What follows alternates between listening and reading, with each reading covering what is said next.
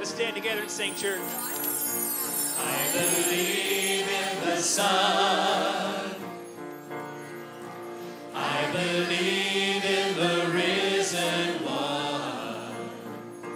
I believe I overcome by the power of His blood.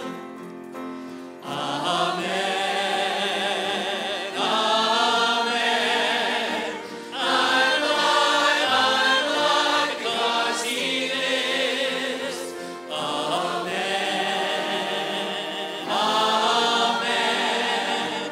Let my song join the one that never ends, because He lives.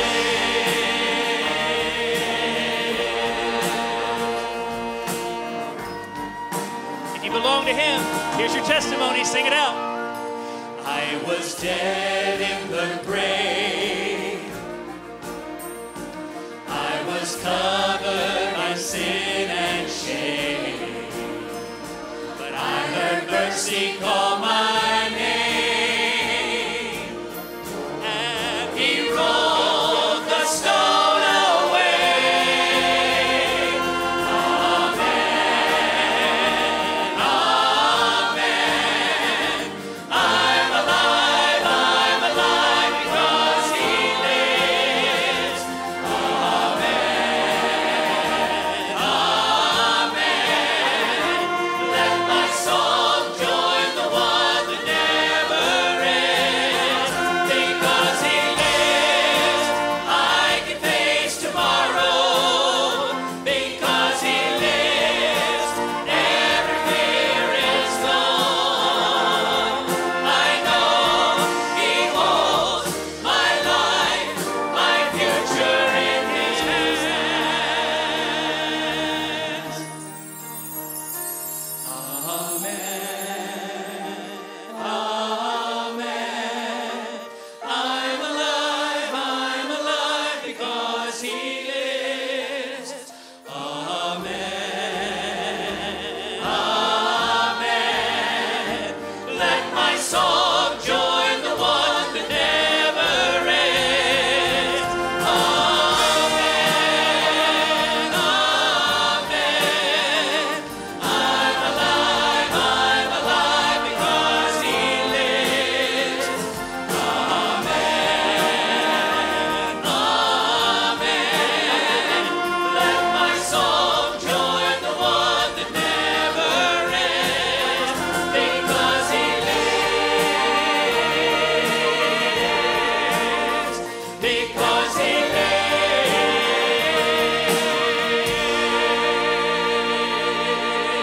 lives.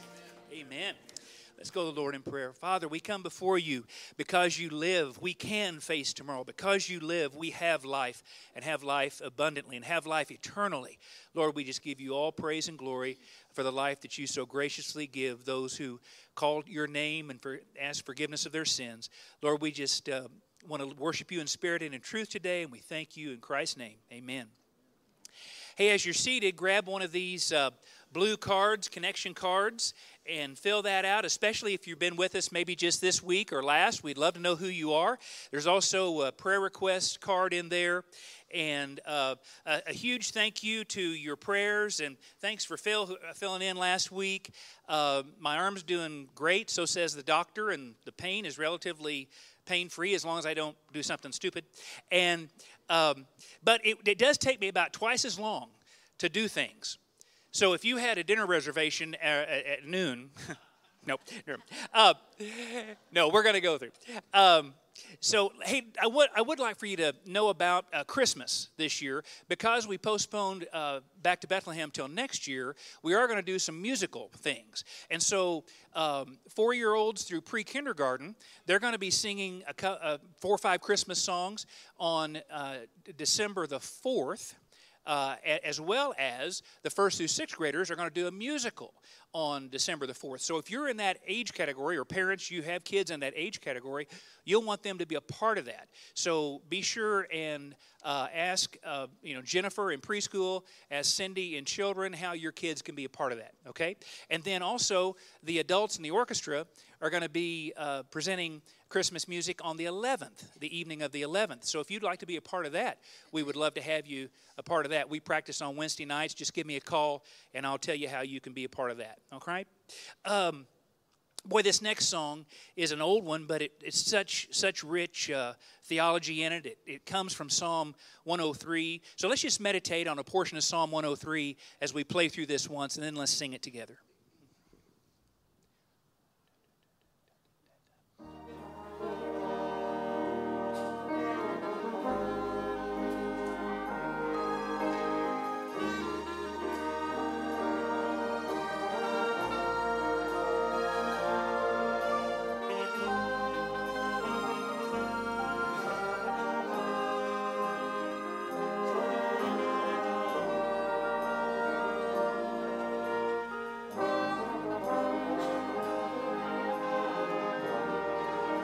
Think about His love.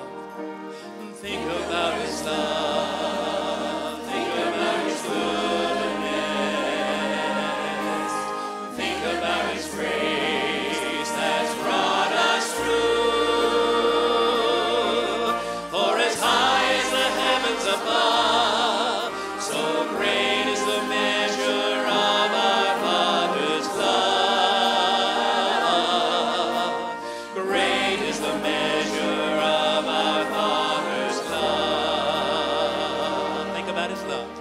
Think about His love. Think about His goodness. Oh, think about His grace that's brought us through. For as high as the heavens above, so great is the measure of our Father's love. Great is the measure of our Father's love. Great is the measure of our Father's love.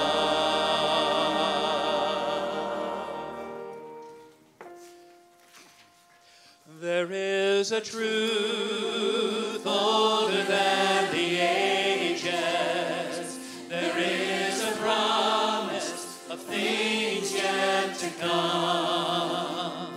There is one born for our salvation, Jesus. There is a light that overwhelms the darkness. There is a kingdom that forever reigns. There is freedom from the chains that bind us. Jesus, Jesus, who walks on the waters, who speaks to the sea, who stands in the fire.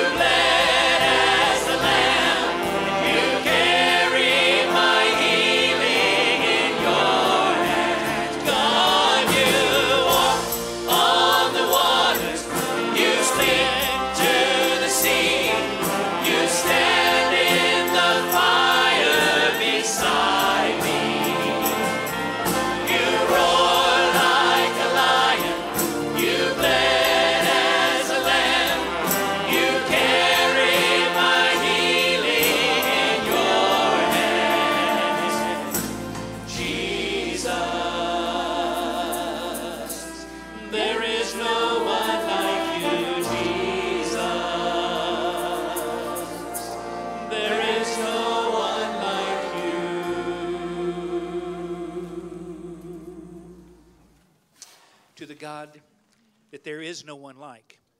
Lord, we come and humbly as your servants want to give our tithes and offerings to you. Lord, again, you've made it clear we have nothing of significance that we can give to you, but that which we give to you, you bless and you use it and you teach us through giving that we need you. And Lord, help us to understand that concept of stewardship, that as we give, we recognize that it all comes from you and we need your blessing each and every day. Lord, in Christ's name we pray. Amen.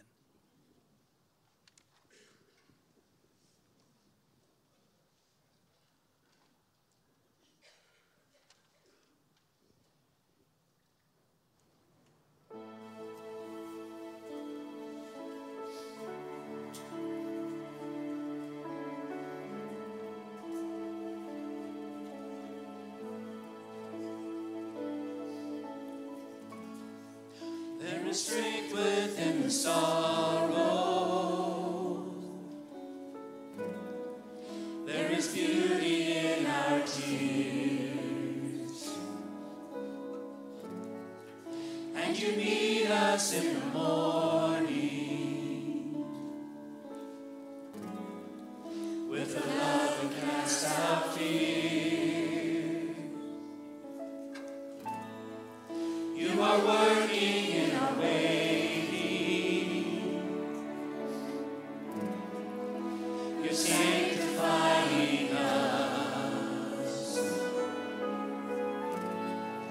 We're beyond our understanding.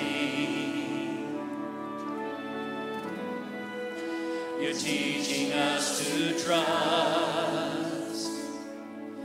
Your plans are still to prosper. You have not forgotten us. You're with us in the fire and the flood. You're faithful forever, perfect in love. You are sovereign over us.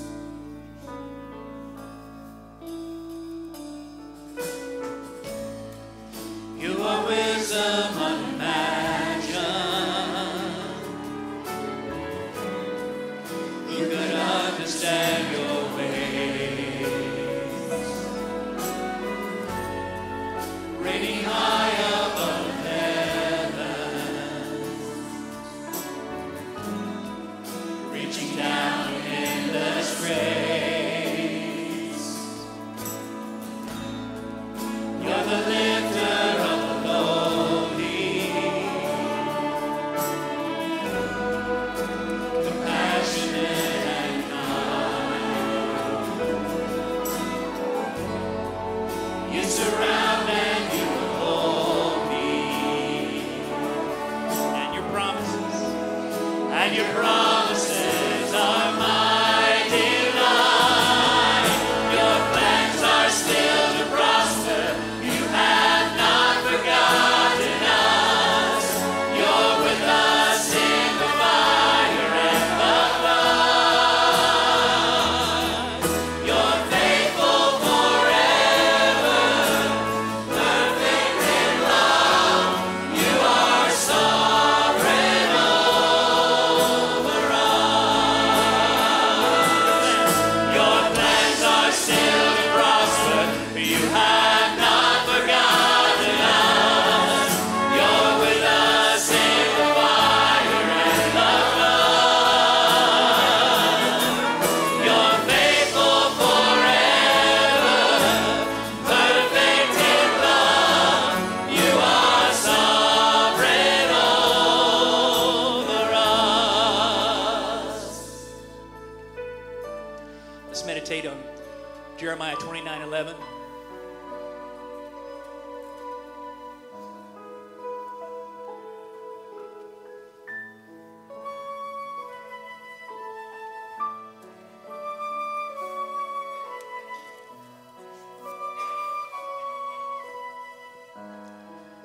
Sing this truth together.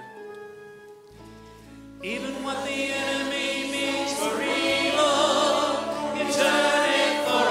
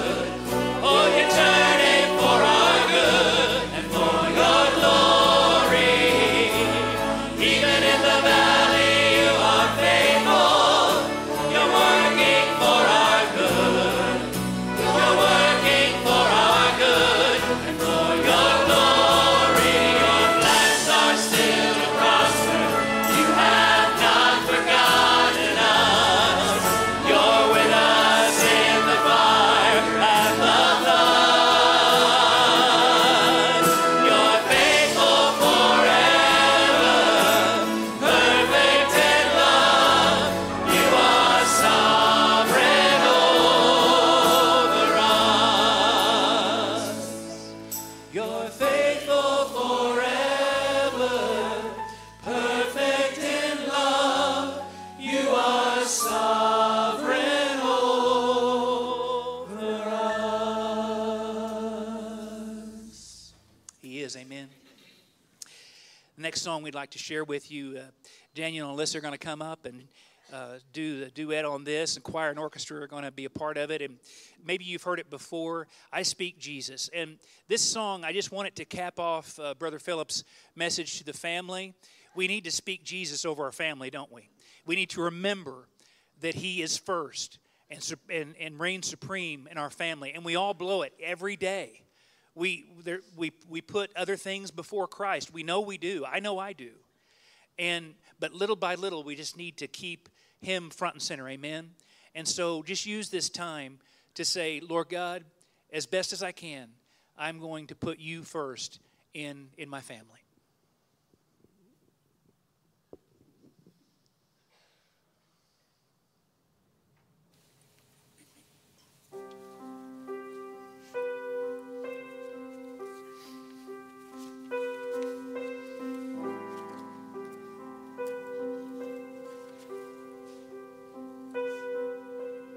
I just want to speak the name of Jesus over every heart and every mind. 'Cause I know there is peace within Your presence. I speak Jesus.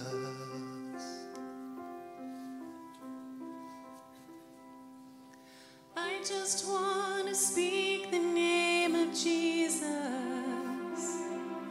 till every dark addiction starts to break, declaring there is hope and there is freedom. I speak Jesus. Your name is power. Your name is healing. Your name is life. Break every stronghold. Shine through the shadows. Burn like a fire.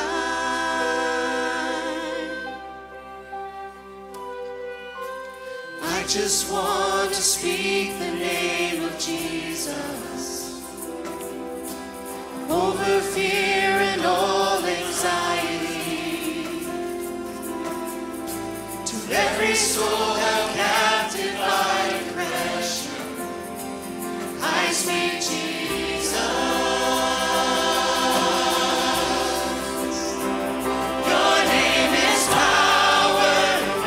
Your name is healing. Your name is life. Break every stronghold. Shine through the shadows. Burn like a fire. Your name is power. Your name is healing. Your name is life. Break every stronghold. Shine through the shadows. Burn like a fire.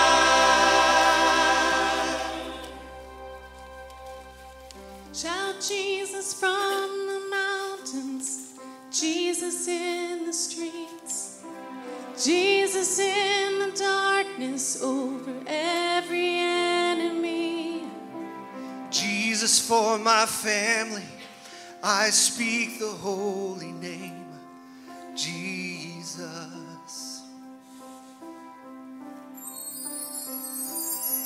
Shout Jesus from the mountains, Jesus in the streets, Jesus in the darkness over every enemy.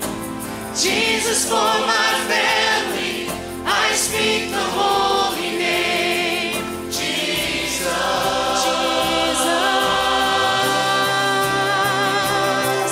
Shout Jesus from the mountains.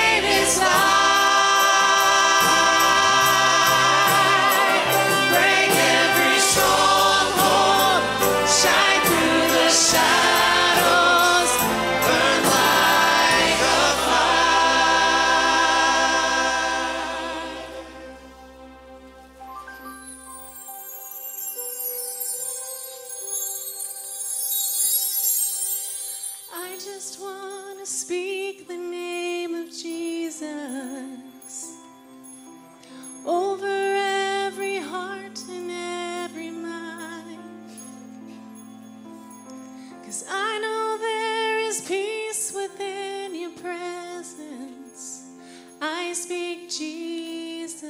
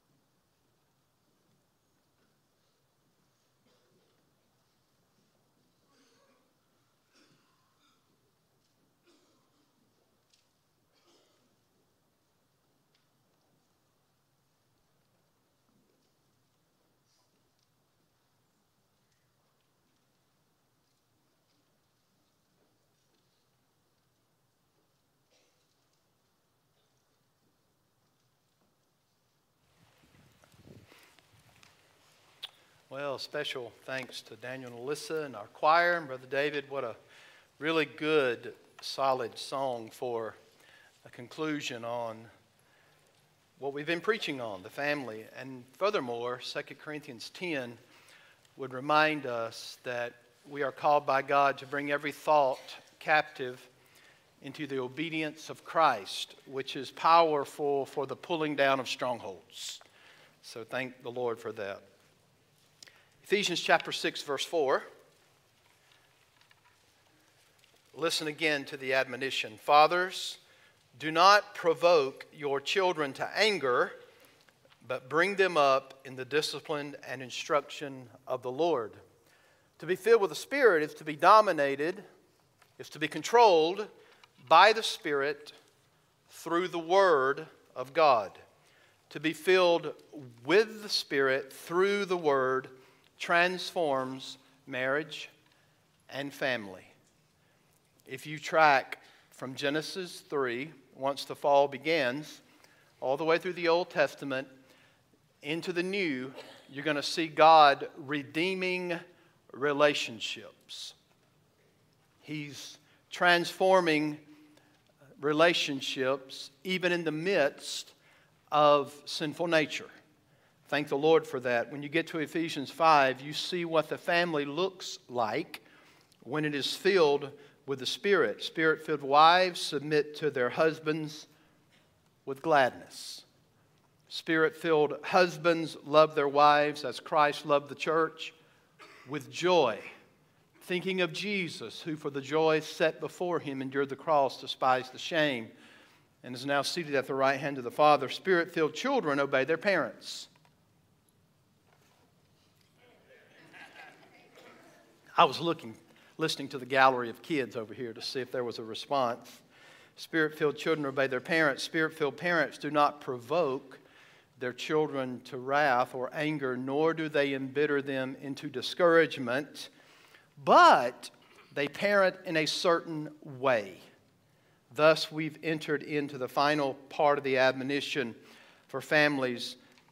What is the adversative to provoking to anger and embittering them unto discouragement? Colossians 3, the adversative used Allah here, but bring them up. There's a contrast. There's an antithesis to provoking to anger and embittering to discouragement, and that is you bring them up in the discipline and instruction of the Lord. So there is something that we do as parents through the Word and the Spirit that is positive in the lives of our children. We saw what we should not do last week, and today we see what we should do positively. Remember, the father stands as representative to both the parents. Certainly, there is, I think, an aim at this text at fathers in particular. Why? Because you are ultimately responsible for the instruction and discipline of your children. The number one responsibility falls upon you. But as in the Proverbs, we've been reminded that the wife is in one flesh principle with the husband, and therefore, wives, like we said last week, you are to listen to the sermon. Husbands, you are to listen intently, right? There's certainly it means that the mother's duties are assumed in the father's duties. However, again, the primary responsibility in raising children rests upon the father. So remember the outline. Fathers, do not provoke but train your children. And last week we talked about what does it mean not to provoke your children. This week, what does it mean to discipline and instruct your children? So again, we've got this contrast. Don't provoke your children to anger, but adversative, rear them. There's the word. Bring them up. Train your children. So the verb is given as a command. It's not optional. And the verb was used back in 5:29. Listen to this. For no one ever hated his own flesh, but nourishes and cherishes it. So remember, when the Lord begins to move that focus from loving your wife as Christ loved the church, and then he gives the second admonition, which is husbands, love your wives as you love yourself. The word used here, nourishes and cherishes it just as Christ does the church. That's the same word given here. Bring them up. Cherish, nourish them. So when Paul uses it here, the term is generally used for carrying and rearing children into maturity. That is the focus here in the text.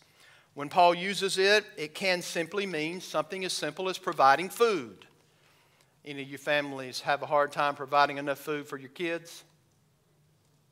Oh, we do. Yeah. Especially when everybody joins in at your house and eats all the food, right? We have to keep food available. But it can simply be providing food. For instance, I think I've said it enough for you to know that there is a Greek translation of the Old Testament from Hebrew to Greek called the Septuagint. You'll usually see it in Roman numerals, LXX. When you look at Genesis 47:17, the scripture says that Jacob was feeding his livestock.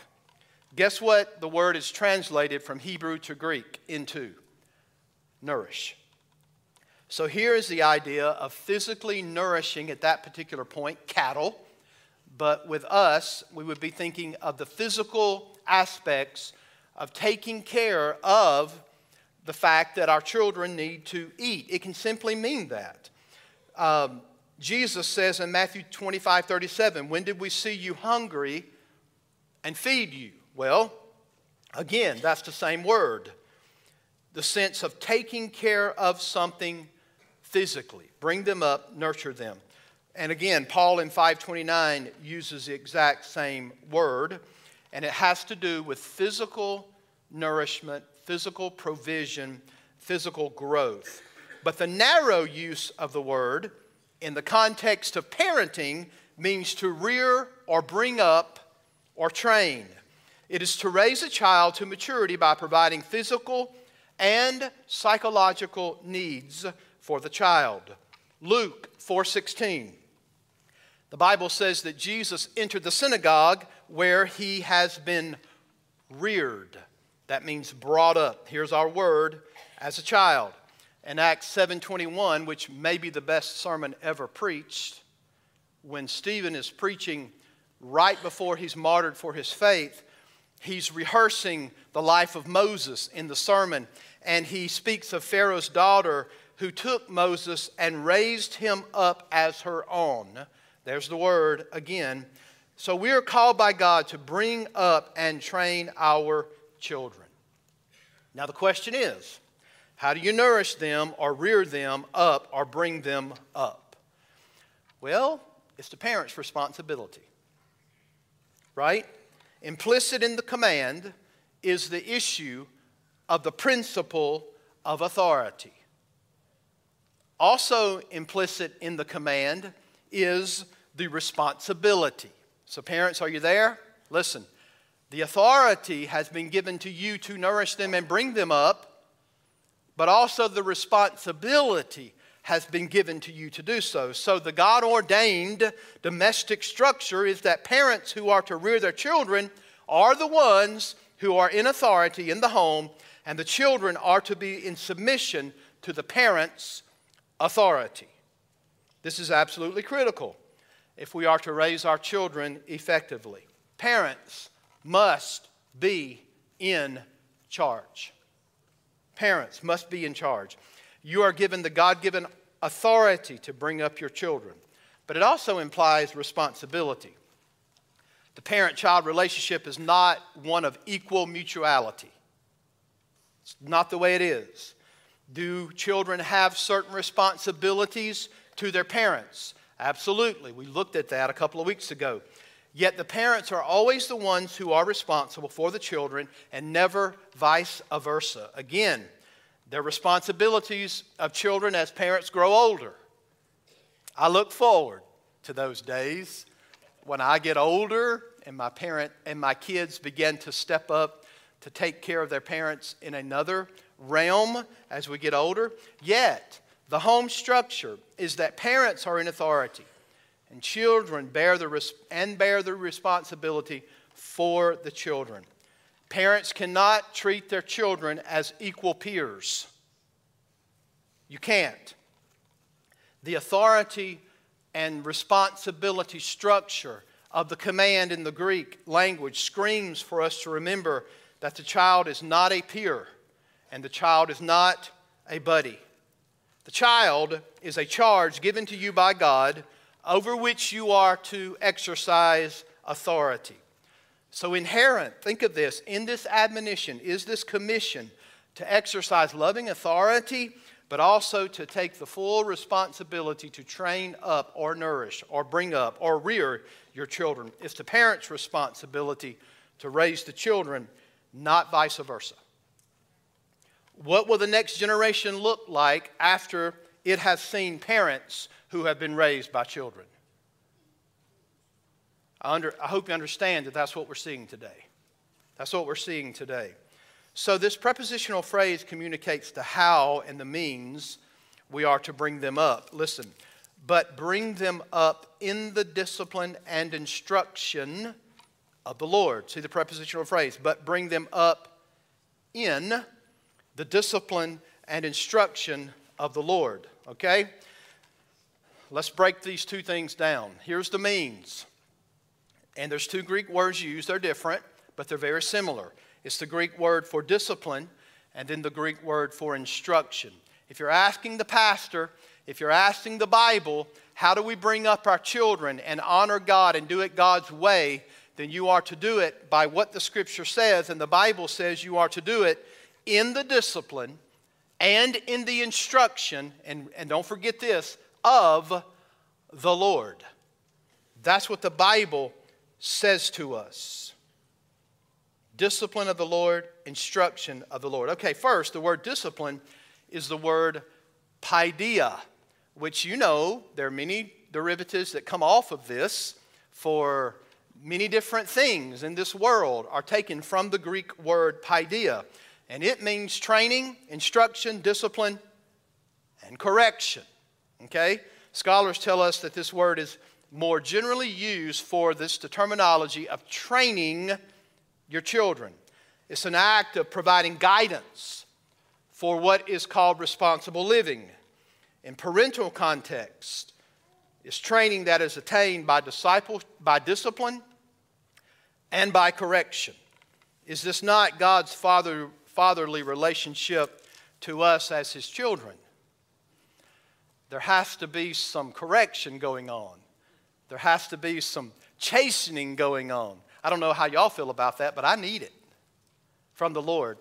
Turn over to Hebrews 12. I would really encourage you to let your eyes see this particular text of Scripture. Hebrews 12, beginning in verse 5. We are on the first verb used, instruction, or the first aspect of what this looks like, how it's focuses. There are many times the word paideia is used in verbal form, teach, train. But here we're dealing with the first aspect, as it says in Ephesians. Fathers, do not provoke your children to wrath, but bring them up in the discipline. Listen to chapter 12, verse 5. And have you forgotten the exhortation that addresses you as sons? My son, do not regard lightly the discipline of the Lord. There it is, paideia. Nor be weary when reproved by him, for the Lord disciplines, there it is, verb form, the one he loves, and chastises every son whom he receives. It is for discipline that you have to endure. God is treating you as sons. For what son is there whom his father does not discipline? If you are left without discipline, in which all have participated, then you are illegitimate children. That means you don't belong to the Lord and not sons. Besides this, we have had earthly fathers who disciplined us, and we respected them. Shall we not much more be subject to the Father of spirits and live? For they disciplined us for a short time as it seemed best to them. But he disciplines us for our good, that we may share in his holiness. The discipline of the Lord, the scourging of the Lord, the chastening of the Lord is for your good, to sanctify you and make you more like Christ. Listen to verse 11. All you kids will say amen to this. For the moment, all discipline seems painful rather than pleasant. Y'all agree with that one? But later it yields the peaceable fruit of righteousness to those who have been paideia, trained. Well, actually that's more the bringing up, by it. So I give you that to help you see this is discipline for a purpose. In our lives as believers, it's for spiritual maturity. And for the children, it's to bring them up for a purpose of maturity. Which physically we would say yes, but also spiritually.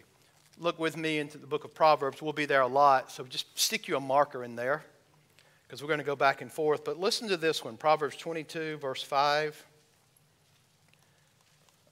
I'm sorry, verse 15.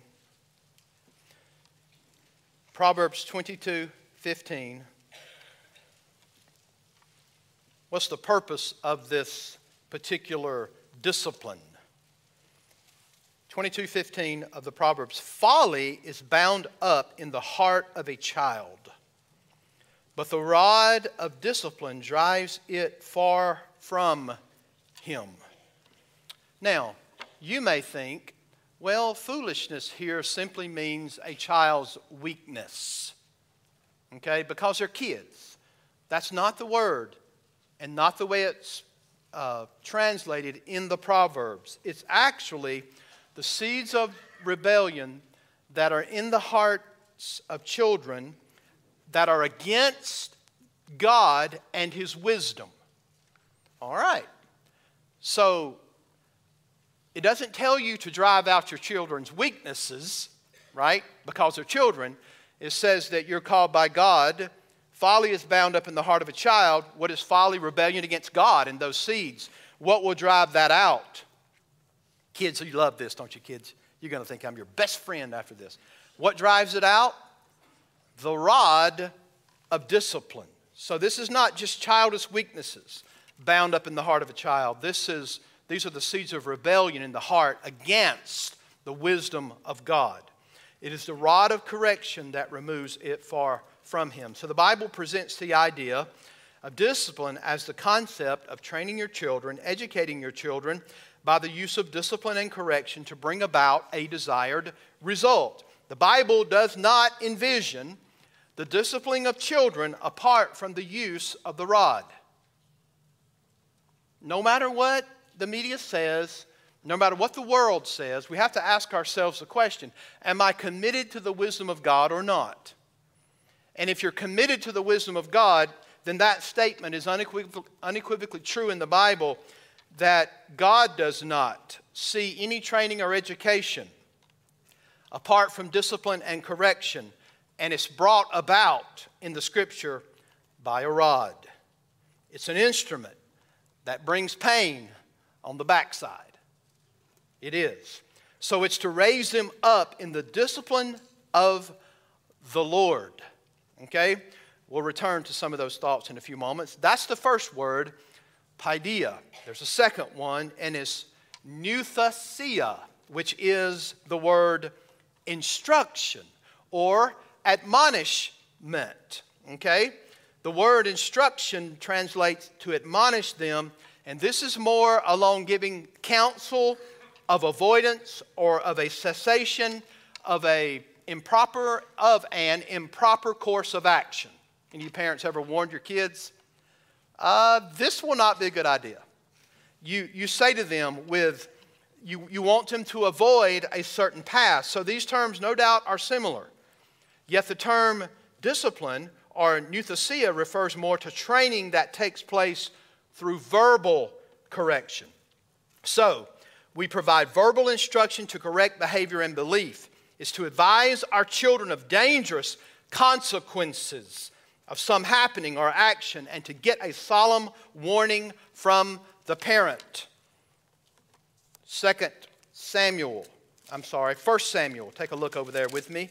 I want to show you how the word is used in the Old Testament. Again, the Greek translation of the Old uses the exact same word that Paul uses here.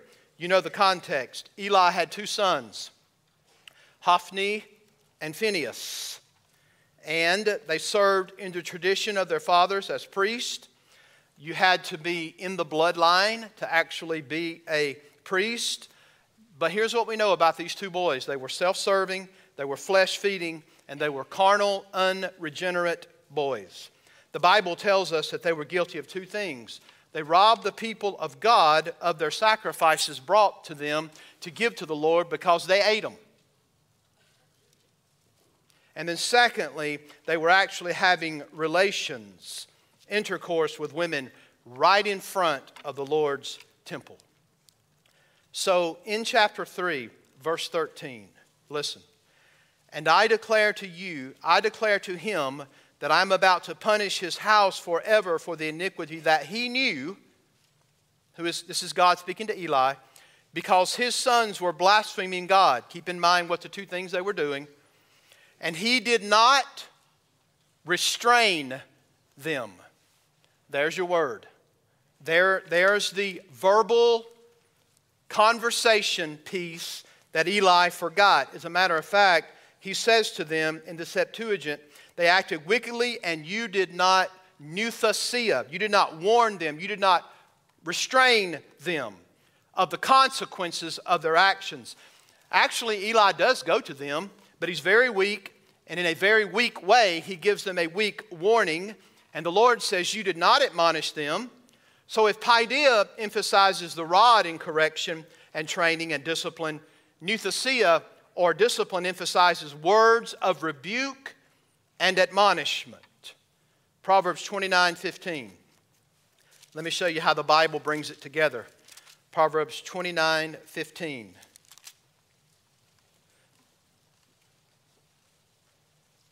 Great to hear the pages of Scripture turning, right? Proverbs 29, verse 15. The rod and reproof. Do you see it? The rod and reproof give wisdom, but a child left to himself brings shame to his mother. Both are brought together. The rod and reproof are compounds of physical punishment, and then there is a reasoned verbal reprimand. So if we desire to live under the control of the influence of the Spirit and to be people who are saturated with the Word, then we've got to take seriously our call to bring up our children into maturity by discipline of the Lord and the instruction. And notice this, it's of the Lord. This is instruction, this is discipline and instruction that is of the Lord. Now, we all know unconverted people who have spanked their kids when they were little. And we know unconverted people who probably warned their children and said to them, if you continue down this course of action, you're going to get into trouble. Yet Paul says you are to bring them up with two spheres, You bring them up with discipline and instruction. And here's the important thing of the connection. It's of the Lord. In other words, folks, this is not mere humanistic thought. This is not a mere moralistic way. It's the discipline and instruction that is in reference to the Lord. In other words, He must be the focus of all of your parenting. It's the Lord that's the focus. And doesn't this make sense? If you're Spirit-filled and saturated with the Word, then you need to be Christocentric. In other words, it puts your focus on Christ. Puts your focus on Jesus. Why? What's the role of the Holy Spirit? To bring glory to Jesus. So therefore, even in the raising of your children, is for you to be Christ-centered, Spirit-filled parents who ultimately are raising those kids, not just to make them little Pharisees, but to grow up and love Christ. So through this godly training and admonition, we desire for our kids to come to know Christ and to obey Christ. This is important. As parents, we are to submit to the lordship of Christ and hopefully, by God's grace, bring our children to Christ. That's the goal. We don't want them running around the aisles in Walmart like some mindless maniacs. I get that. We want them to be well behaved. We want them to be first-time obedient, right? First-time obedient, vegetable-eating children, right? We certainly want that. But as the parent, the ultimate passion is not just that they obey you in the department store. Our ultimate passion is for our children to come to know and love and follow and obey Christ the King. I said it last week. I would rather my children have a menial job, making a menial income, and know Jesus than to have all that this world has to offer and not know Christ. Listen, this is so vitally important. It is instruction, it is discipline of the Lord. Now, with the time we have remaining, let me give you some application. Are you ready? Here's the first one. To parent is a sacred commission. Can't we get that from here? Surely you get this, because this instruction and discipline is of the Lord. Think of this. A soul has been placed, parents, into your care and into your authority. And from the moment of conception to the present day, God has used you as an instrument to bring about a human being who has a never-dying soul. Please think of this. God doesn't just provide the instrumentality to bring the child into the world. He also says, now that I have brought this child into the world, this child who has a never-dying soul, who will stand before the living God one day in judgment, God has also given them into your care, into your charge. Please see this. To parent is a sacred commission. Parenting is a holy, solemn, sacred commission from the living God. And so, please, we live in a day of passive parenting, and we've all been affected by it in some form or way. We like to use bribes and diversions, don't we? Instead of touching something that we told little Johnny not to touch, we say, okay, little Johnny, play with this instead. Instead of when little Johnny gets a hold to something the first time, we say, if you touch that again, you will be disciplined. We instead like to use a bribe. We create diversions to remove the object of temptation instead of teaching them to obey. If you just, please, little Johnny, if you just refrain from screaming at the top of your lungs in Walmart, then when we leave, I will buy you a toy. You're guilty, we're all guilty, aren't we? Now, this doesn't break an insubordinate spirit. It's really just a diversion. I tell you, you will not hinder or thwart or damage their little psyche by using the rod on their backside. You won't. Under the control of the Holy Spirit of God, in obedience to the Word of God, folks, as a church, we must forsake the wisdom of the world, and we need to embrace what the Word of God says to us about parenting. We don't know better than the Bible how to raise our children. God knows. God knows way better than Oprah and Dr. Phil.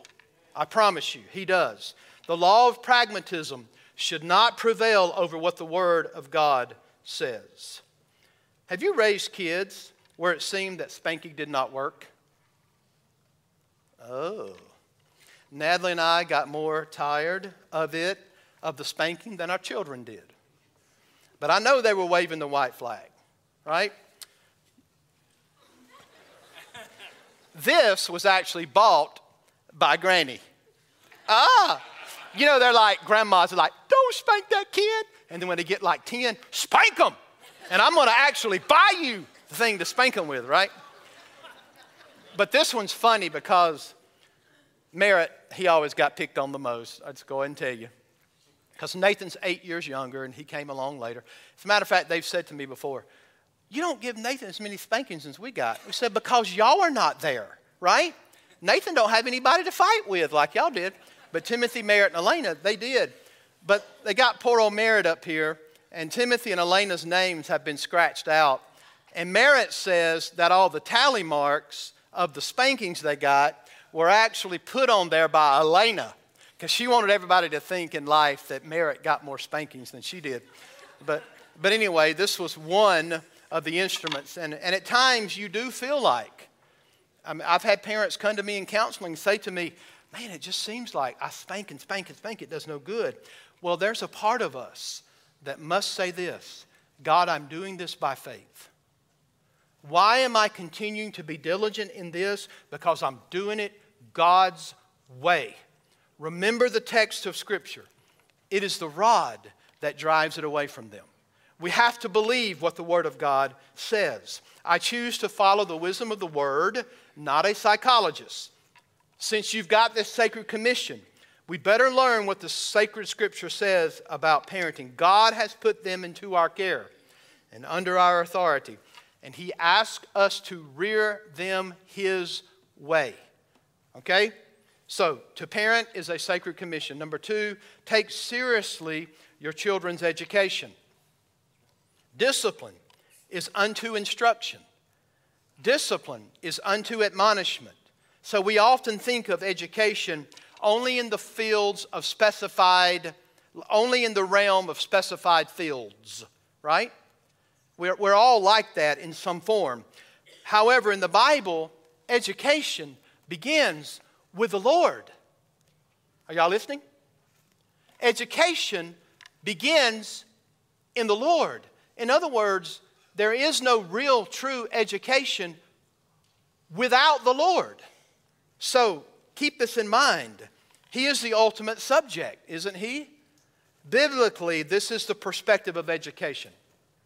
It is only by studying God, the ultimate teacher, the ultimate ruler, and our Savior, that true education can possibly be done. Folks, you know what this means? It means that the Word of God, which contains the knowledge of God and the wisdom of God, must be fundamental to your child's education. You send them off to Ozark, to Nixa, and think they're going to get educated by God, you're wrong. So in a sense, all of us have to be homeschoolers. Not that you are part of a network, not that you opted to homeschool. I have a 9th grader who's in Ozark, and Merritt graduated. Timothy, all of them went to public school at some form or fashion. But here's the deal. We all have to educate at home. And we all have to give them the knowledge of the Lord. That's what they need. We need to impart to them biblical wisdom so that they see. This is what's discouraging sometimes. We send our kids off to public school and they don't see the antithesis. They just take it hook, line, and sinker. If you've trained your kid appropriately according to the Word, they will see the antithesis. They will see the difference between God's Word and what they see at school. Amen? I mean, a little bit of light goes a long way. A little bit of salt goes a long way. But you got to be willing to be salt and light. You can't hide your faith under a bushel. And so we want them to see the antithesis. We need to impart to them the gospel of the Lord Jesus Christ so that they can see the grace of God, believe the gospel, and become followers of Jesus Christ. I hope and pray that as we read Ephesians 6:4, we recognize that God cares about the way we bring up our children. Take it seriously. Take it seriously. Can the church aid you in your kids, in your commission to take seriously the education of your children? And the answer to that is absolutely. We don't provide Sunday school just so the adults can sit in their Sunday school class and hear. We actually provide Sunday school so that they hear the attributes of God, so that they hear the promises of God, so that that child, and we're supplementing this to your home education, right? So that they learn the promises of God and the attributes of God. So after all Christian parents, again, need to homeschool their children. So as the church seeks to aid you with Christian education, please support those efforts. Bring your kids to Sunday school. Bring your kids to the youth group. Why? Because we're trying to help you with your sacred commission. Amen? We're trying to do that. So please don't buy into the idea that it's someone else's responsibility to educate your children. Fathers, raise your children in the education of the Lord. Finally, take seriously our children's discipline. It's discipline. It's correction. God commands it. God makes it clear that He disciplines His own children. Do we need to read Hebrews again? Keep this parallel in your mind. He doesn't let you go your own way. Okay? The Proverbs remind us that if we just let our children go their own way, we're fools as parents, and the children will end up as fools. The foolishness is bound up in their hearts, and it doesn't allow them to grow up straight and neutral. Are y'all listening? Children do not come into this world with a blank slate. I don't care what nitwit theological person told you that.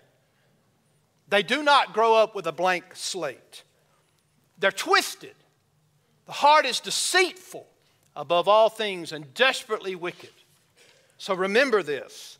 God disciplines us. He scourges us. He chastens us because that is the way a godly parent parents their children. Turn over to Proverbs 19:18. We're about to land the plane, so stay with me. Okay? Almost done. 19:18. Here's what the Bible says. Proverbs 19:18. Discipline your son, for there is hope. Do not set your heart on putting him to death. This is serious, isn't it? This means that we discipline during the time that God has given us the opportunity. There comes a time when this discipline is neither applicable nor is it appropriate. Listen to Proverbs 23:13. Flip over a few pages. Do not withhold discipline from your child. Notice how he's correlating discipline. If you strike him with a rod, he will not die. Now here's what I know. He may sound like he's dying, right? And he may say he's going to die, but he's not going to. Correcting discipline can be a means of grace to the soul of your child, right? The nature of our children requires discipline. They do not come into this world, again, as a blank slate. They come into this world as children of Adam. They come into this world dead in Adam. So, Proverbs 22:15, again, look at this one. Folly is bound up in the heart of a child, but the rod of discipline drives it far from him. That rebellion is driven away through the rod of correction, right? The weakness is driven away by their own physical maturing. But the folly, the foolishness, the rebellion against the Lord is driven away by a rod. Charles Bridges once said, spanking is medicine, not food. So the way to deal with rebellion, not talking about child weakness, is with a rod of correction. You know, I distinctly remember that in the same year that I trusted Christ, when I was 9, I got the worst whipping I'd ever gotten. And I never forgot that one. You know, I crossed a line with my dad, and it was an issue of just bold face, looking him in the eye and telling a lie. And I'm telling you what, if hell has ever been driven out of my heart, it was with that spanking. I'm telling you like it is. But I think it tendered my heart to understand what disobedience was. Folks, without the discipline of the Lord, you never understand what the law of God says. You don't understand what it's like to break the law of God and then to be corrected by it. And I don't think it's an accident that God redeemed my heart as a 9-year-old boy in the same year that I got the worst whipping I'd ever gotten. And I also let my dad down. You know, all that just floods into you when this happens. So parents, God has placed you in charge, therefore children must obey. The authority structure requires discipline. Genuine parental love requires discipline. Proverbs 13:24. I think this is the last verse I'm going to give you. Let me check. Yep. 13:24. Please hear this one. Whoever spares the rod hates his son. Is that the world's wisdom? But that's God's wisdom. Whoever spares the rod hates his son. But he who loves him is diligent to discipline him. But here's what we say. Oh, he's just so cute. Look at him down here. Look at me. He's so cute. I can't spank him. You know what that means? You love yourself more than your child. That's what you're really saying. You love yourself more than the child. She's so cute. And we rejoice as they're sinning against us. Watch them do this as they're so cute. Now, I know how it feels to be a grandparent. I've watched Elena scoop up them babies and take them out, and it's time for whipping. There's part of me that says, don't spank. And I'm like, spank them! Right? Because we know. We know what the Scripture says. Understand something. This cuts across the grain of our year 2022. Are you going to believe God or not? Are you going to believe God or not? And this is what the holy word of God says. You say, this is Proverbs. This is as much the word as if Jesus would manifest himself bodily and speak to you today. This is the holy word of God. This is the Bible. And I get it. Some of you are saying, well, it's not in red letters. Forget that. We put the red on it. This is the book. All Scripture is given by inspiration of God. Every bit of it. And when Paul said that, the only Scripture we had was the Old Testament. All Scripture is given by God and is breathed out by God and is profitable for doctrine. Here it is again, reproof, instruction in righteousness. So please, forget about their cuteness and think about what God has said to you. God has given you this for a reason. Because the Bible says the rod is good for them. It says it delivers their soul from Sheol. It says it drives foolishness away from their hearts. So we should desire what is good for our kids. How many of you would allow your kid to be diagnosed with a particular illness and not go get medication for it? Knowing full well that it's only those meds that will help that child out of that sickness. Well, folks, I'm telling you, this is what the holy word of God says about medicine that needs to be given, even if it is to their backside, and it's for their good. Amen? Now, I want to end by reminding you of this. There's a lot I put in there, but it's late.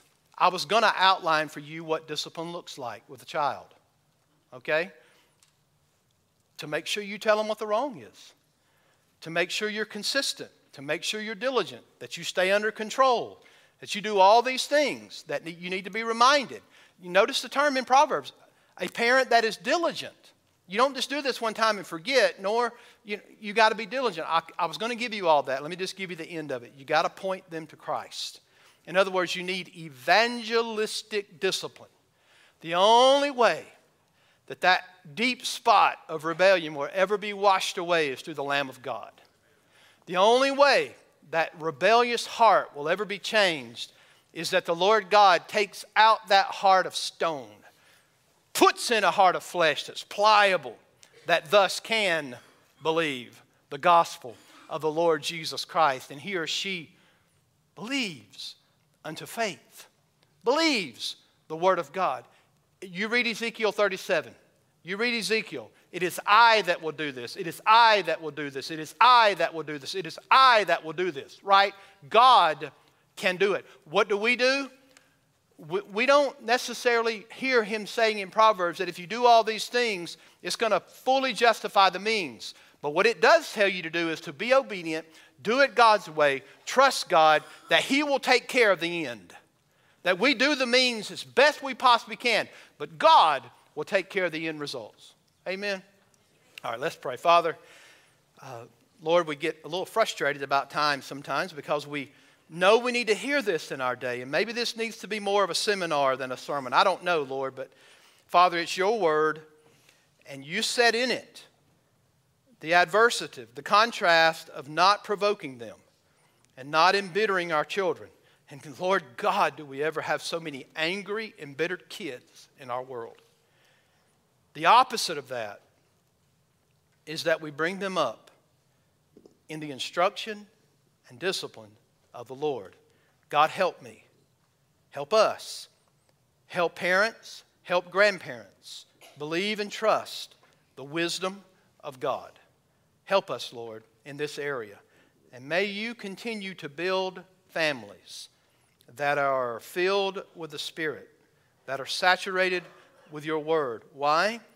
Because the Spirit's job is to glorify you. And we want God-glorifying, Christ-centered families.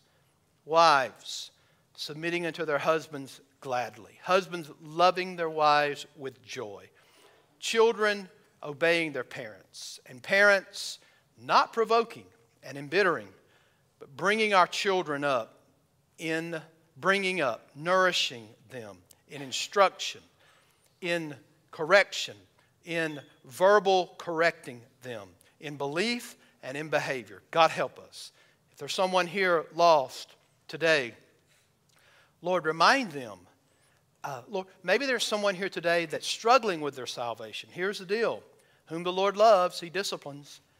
Do we sense the disciplining hand of God in our lives, bringing us back, correcting us, bringing up the Word through the Spirit so that we comply with what the Word says? Lord, help us in that area. If someone's lost, Lord, there is absolutely no way to heaven except through Jesus. You said, I am the way. That means there's no way of going apart from you. I'm the way, the truth. That means there's no way of knowing how to come to the Father except through Jesus. No way. Lord, you are the way, the truth, and the life. That means there's no real life apart from Jesus. Your word says, those who do not have the Son do not have life. Those that have the Son have life. God, would you be pleased to give life today to someone's soul? In Jesus' name we pray. Amen. Let's stand and sing. I need thee every hour, most gracious Lord. No tender voice like thine can peace afford. I need thee, oh, I need thee. Every hour I need thee. Oh, bless me now, my Savior. I come to thee. I need thee every hour. Stay thou nearby. Temptations lose their power when thou art nigh. I need thee, oh, I need thee. Every hour I need thee. Oh, bless me now, my Savior. I come to thee. I need thee every hour, in joy or pain. Come quickly and abide, for life is vain. I need thee, oh, I need thee. Every hour I need thee. Oh, bless me now, my Savior. I come to thee. This is John and Jody Beers. All right? Sometimes people love calling out the pastor. I can tell you now, Mr. John has called me out more than anybody in this church. In the softball league, right? All right. But he has been a blessing to us. He went through some tough times recently with sickness, COVID, heat stroke. But praise the Lord, he's doing better. And Miss Jody and John have been visiting for quite some time. And they desire to unite with First Baptist Ozark in church membership. All right? They'll be coming from a sister SBC church. And they both know Christ. They both follow in believers' baptism. And overjoyed that they want to be a part of us. Amen? God bless you. Glad to have you. All right? Have you go back there. You probably called Chris out a couple of times too, but he's in the back. Walk back that way and you can line up on the right and we'll come out and greet you. All right? All right. Well, God bless you. I hope you have a Christ-filled day. Tonight we will take part in the Lord's Supper. Please always note how significant and important it is for the unity of our church body for us to participate together in communion. It is vitally important. So I hope you'll come back tonight for that. That's at 5:30. And I'll do the best I can to get you back where you can see the end of the Chiefs game. I will. I'll do my best. You just show up and we'll try our best to get out of here so you can watch the end of the Buffalo Bills. See, I know what's going on, right? Yeah. I'm down just like you Cardinals fans because my Braves got beat, you know? That's all right. Hey, the Lord's still on the throne, right? And that's what's important. All right. To God be the glory. You have a blessed day, and you're dismissed. Amen. And shout Jesus from the mountain, and Jesus in the streets, Jesus in the darkness over every enemy. Jesus for my family, I speak the holy name, Jesus.